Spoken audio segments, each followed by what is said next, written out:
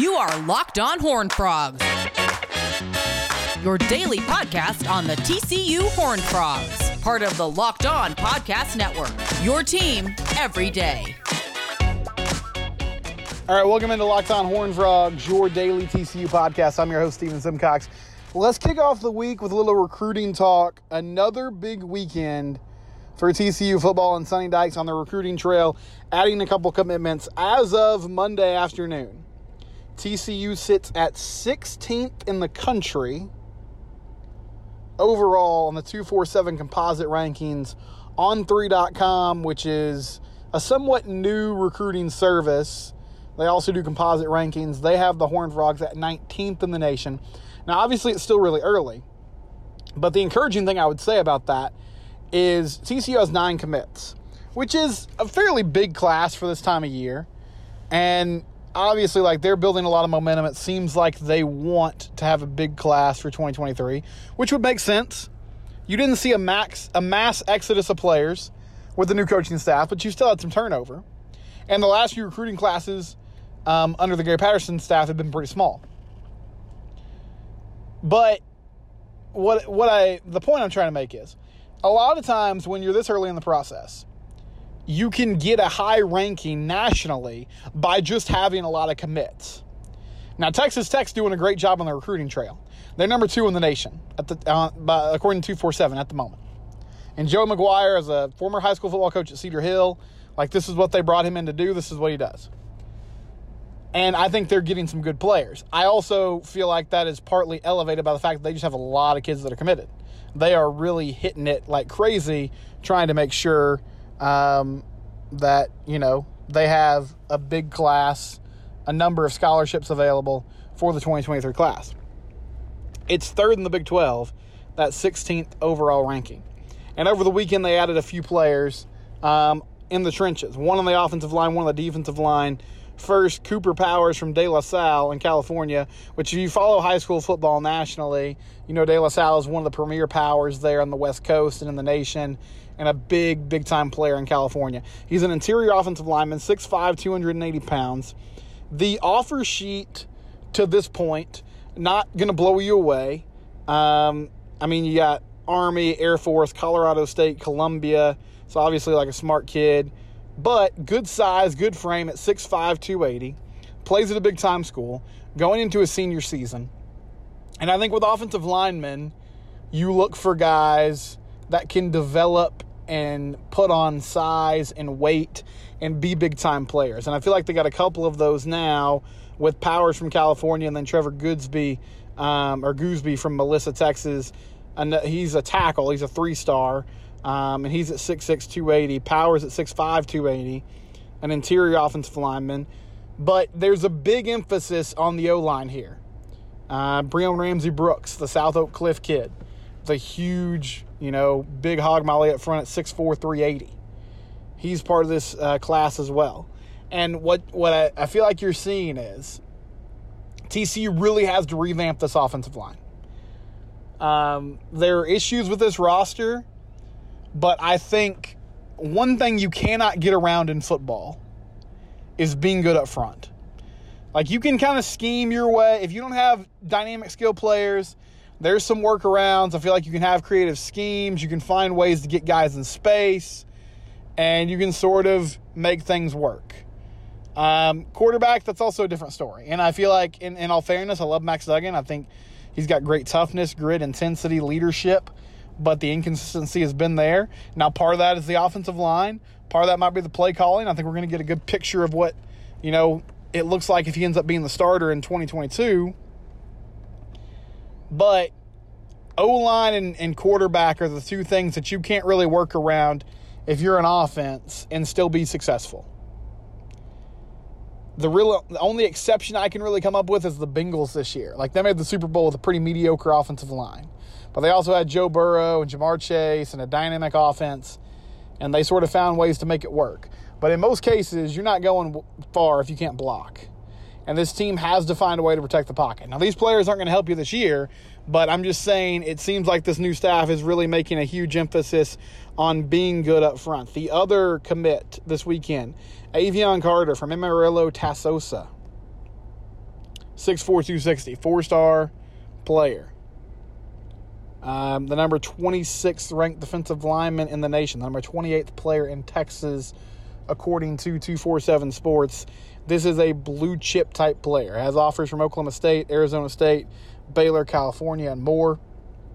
And I think the cool thing about this is, one, I was just talking about Texas Tech and the great job they've done lately on the recruiting trail. And so you take a West Texas kid that I'm sure is a priority for them. So that's encouraging. But then also, this is just a guy who looks the part, who has had a great couple seasons in high school football and is ready to come in and harass the quarterback. And they need that too. I mean, in the immediate future, they need it. You're replacing O'Shawn Mathis, you're replacing Kyrie Coleman, and there will be more in the next few years. But again, you're taking a guy who comes in with great size, has the ability to get to the passer, and you're going to have a pass rush. I mean, it's imperative in any defense. It's similar to the offensive line. You have to be good up front. And the league is changing too. I've talked about this before, but I think the Big 12, with some of the defensive coaches that have come in the last few years, with the addition of Cincy and Houston and UCF, those are also teams, especially Cincinnati, that pride themselves on being physical, that are going to try to hit people in the mouth, that are going to try to win these battles up front. So you have to have players that make plays and get it done in the trenches. And it seems like that's a big priority for the 2023 class. So you have a set of guys now that have committed after taking an official visit. Now the challenge is, can you keep them?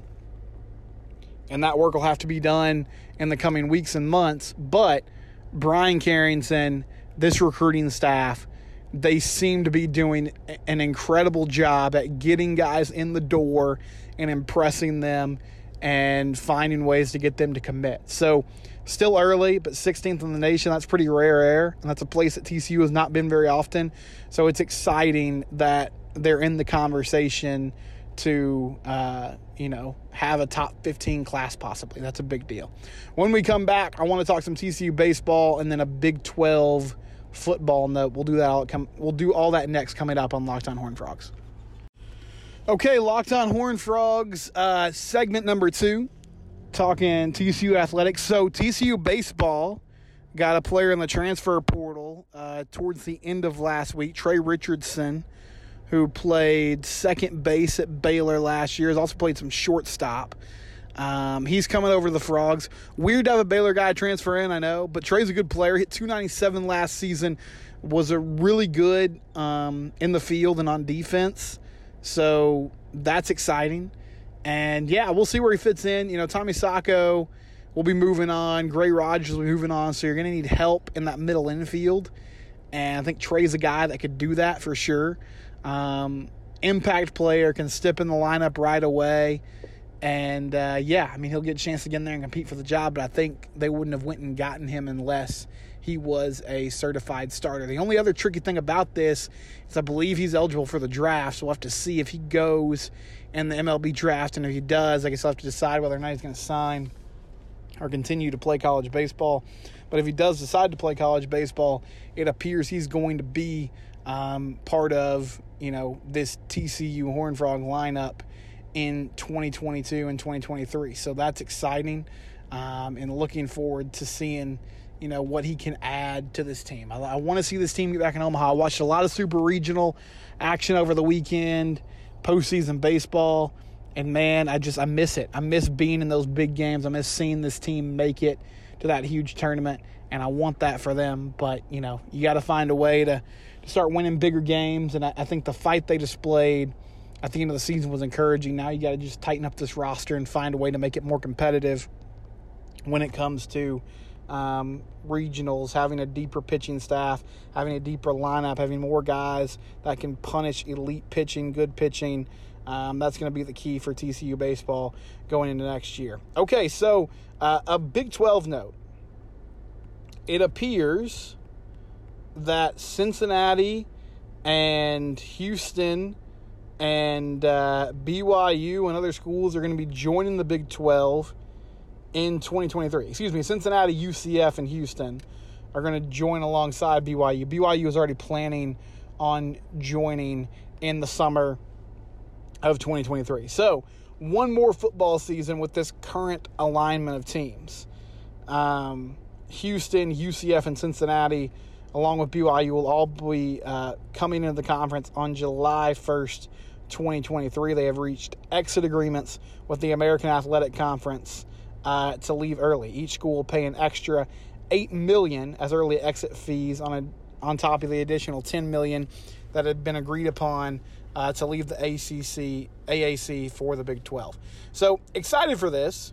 I'm looking forward to the new look Big 12. I know it's going to lack some of the brand power that we see with Texas and Oklahoma.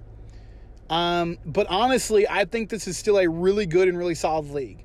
Now, they're going to have to fight an uphill battle against TV executives, which is unfortunate because I think there's going to be quality football, basketball, baseball played in this conference. But, you know, perception is reality in a lot of ways, and I feel like